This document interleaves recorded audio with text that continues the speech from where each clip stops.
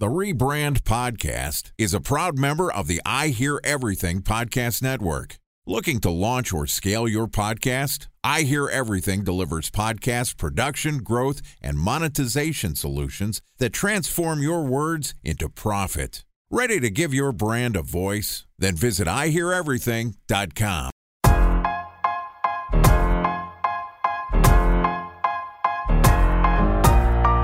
Welcome to the Rebrand Podcast, a member of the I Hear Everything Podcast Network.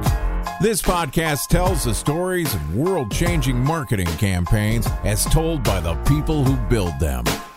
Ready to hear untold stories behind the brands you love? Then sit back, relax, and get ready for the rebrand. Here's the host of the Rebrand Podcast, the CEO of the Harkey Group, Scott Harkey.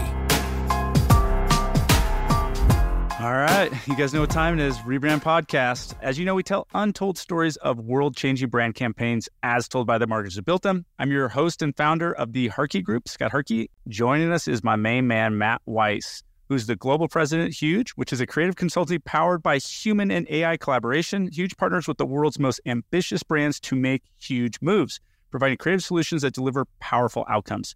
The company helps clients unlock meaningful growth in areas ranging from AI business consulting, brand and consumer experience, technology advisory, and strategy to high-value audience analysis and human product innovation. Yesterday, Matt and I talked about AI for brands and agencies. We talked about the brand and agency relationship, where it's going, what it is. We went off topic as normal. Today, we're going to talk about the future of brand and agency relationships. I want to dive into a little bit on Vision Pro, probably touch on a little more AI. We'll see where this goes. As always, we're going to bring Matt Weiss back, the global president at Huge Inc. What's up, dude? Cool. Thanks, man. I love to talk all things technology. I'm like the super geek behind the scenes, even though I hide behind like the front of creativity and business development and all of that stuff. Vision Pro. So what, they sold like 200,000 of these things, a little over $3,700, $3,500, I think. Yeah. Kind of expensive, right? But if you think about the stats that this thing has, right? Like it's pretty incredible. It's like, I think it's got like 2 OLED displays, over 20 million pixels, like multiple chips. So the fidelity, I've talked to some people who've actually used it. I think the best quote I heard is like, most people are like, 87% hype, 3% reality. And they were like, this is 3% hype, 97% reality. Wow. This thing is real, and it's going to change the nature of how we interact with the world all around them. Obviously, it's not for everybody, but it's real, so it's a real stab, and it's a real massive step forward, a leap forward for how the nature of UX interfaces are going to change the game, for all of us to do incredible things. Yeah, I was talking to a buddy. I actually, it's funny. So we have Phoenix Open coming to town. I've got a buddy from London who has an agency in Dubai, and he's a technology, nerd like all of us, like early adopter, like probably most of us that listen to this podcast. And, just the application, like, we were talking about for travel tourism of, you can now see the hotel and the area that you want to go visit and travel and actually be immersed there before you go. And then it's like, wait, do we even need a computer monitor anymore? Right? Like, is our new computer this freaking Vision Pro thing, and we're like typing in the air and shit? Are we going to like now go on Zoom meetings with our Vision Pro and we're all like actually in reality as, like cartoon character, I forget whatever you call those things, but the application started to just continue. And I've thought about this before, but having it like be like at the doorstep, I think my agency brain's like, okay, well, what products are we going to offer clients? What products are clients going to be able to do themselves? Like, am I going to a Post Malone concert in the Sphere? But I'm in my living room with these Vision Pros on. Is this a Zoom thing? Like, there's just so many applications. I kind of had overload, and I didn't understand where it's going. It's exactly right. I was listening to, when I'm not listening to Rebrand, occasionally other podcasts, and these very, very smart people, I won't name them, talked about that as the AI product layer starts to embed more broadly, that what will really start to happen, and this has been something that's happened in the past, right? Like history does tend to repeat itself. The UX layer will separate from the product layer being very expensive, not enough CPUs. And so as that UX layer separates and people can actually work on the UX layer, that what we'll be able to do, separation from physical environments like you talked about, Vision Pro is an example of that, like a different type of interface, is going to be pretty phenomenal. Mm-hmm. And you're already seeing the explosion of retail media. You can only imagine what you're going to be able to do at the point of sale or point of purchase. But thinking about like just two really basic things, like I take learning to play the piano, or immersive learning. It's hard when you're just like trying to read something and deal with a physical environment, but like the amount of prompts and help that you can get having kind of your own intellect amplified through this device is pretty incredible. Like you could just imagine the different types of learning, whether it's language or a musical instrument, learning to drive, learning to fly planes, learning to go to space, like you can do all of that stuff in the comfort of your living room. And then maybe another one that is, I think, much more kind of like near and dear to what we could do tomorrow is an ex-client of ours, Realtor.com or Zillow.com, right? Like touring a home. Just imagine how different you could literally sit there and like, let's turn the corner, let's look around. I'd like to open that drawer. Cool. Oh, and then like things are shoppable and buyable, and you can then hit information. Like the amount of info that you'll be able to get will be unbelievable. And for me as a creator, like I just look at that as like a broader tapestry, a broader, area to paint, broader canvas. And that's exciting. That's the future. That's the bridging of technology, innovation, data science, and creativity right at the center of it. That to me is like, that's worth hanging around for maybe another decade, hopefully, if I get lucky. Will agencies be relevant in 10 years? Great question. Anybody who is not moving to the future faster will be gone. And I think that there's a quiet consolidation happening in the agency business anyway that we don't talk about. And I think you read the headlines about tech companies laying people off, middle management now. And I think that's happening in the agency business. It's going to increase this rate of change. Things that were done, unfortunately, by human talent, many of those things will not be needed. We'll always need the human touch. But requiring a lot of people to do certain things, not at all. I'll give you one example. Great company founder, CEO that I connected with recently. He's got a product called Waldo FYI.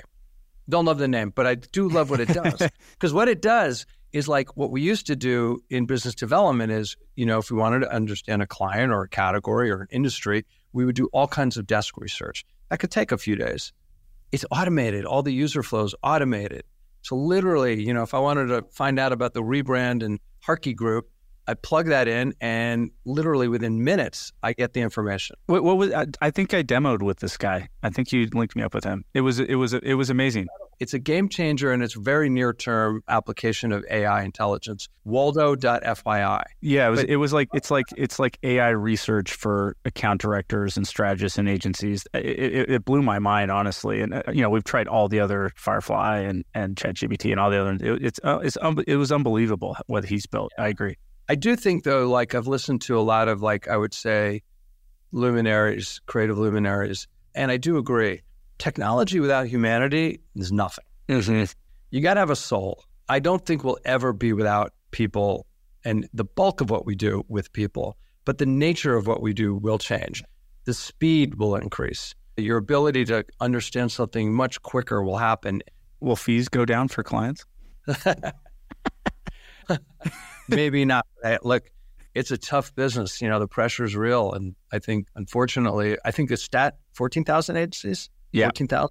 There's no way. No. I mean, there's just no way that that's going to be relevant. So every agency I know last year got hammered, dude. Hammered. Yeah. I mean, there's a weird thing that's going on in the industry.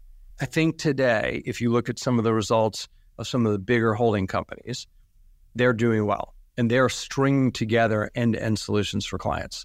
Whereas, independents, mid-sized, tough place to be. If you're a specialist independent, or maybe like yourself, that you're in a region, you have a real depth of knowledge around a certain customer industry, very relevant.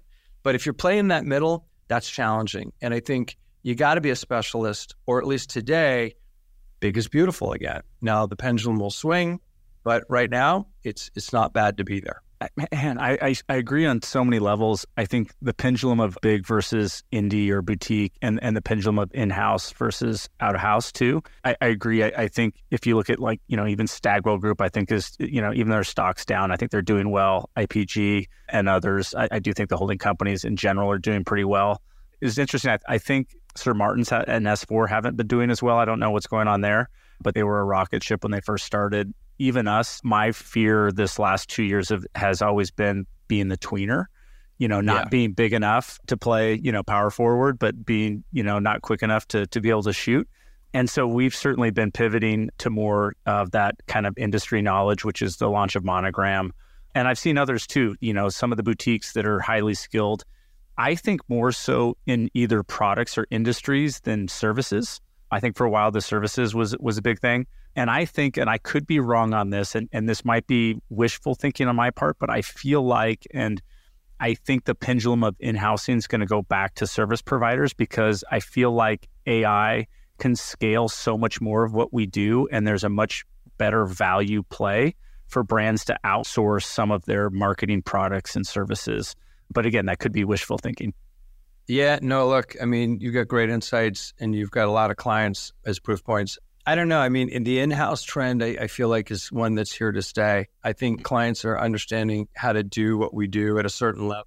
I'm supportive of that. I think it's fine in certain regards. But when you're always inside your own four walls, the man in the mirror, you don't see what you don't see. So I do think there'll always be, the majority of services on the outside. I think clients are going to take in the things that they can do themselves to feel comfortable with. Maybe those things are lower margin anyway for agencies. No question. And I think more the mid-size, not the Fortune 1000s, but the more mid-sized clients that don't want a bloated in-house marketing department. It's hard running marketing departments. It's hard running agencies. Like if I was a client, I wouldn't want to run the type of talent in our business. It's tough.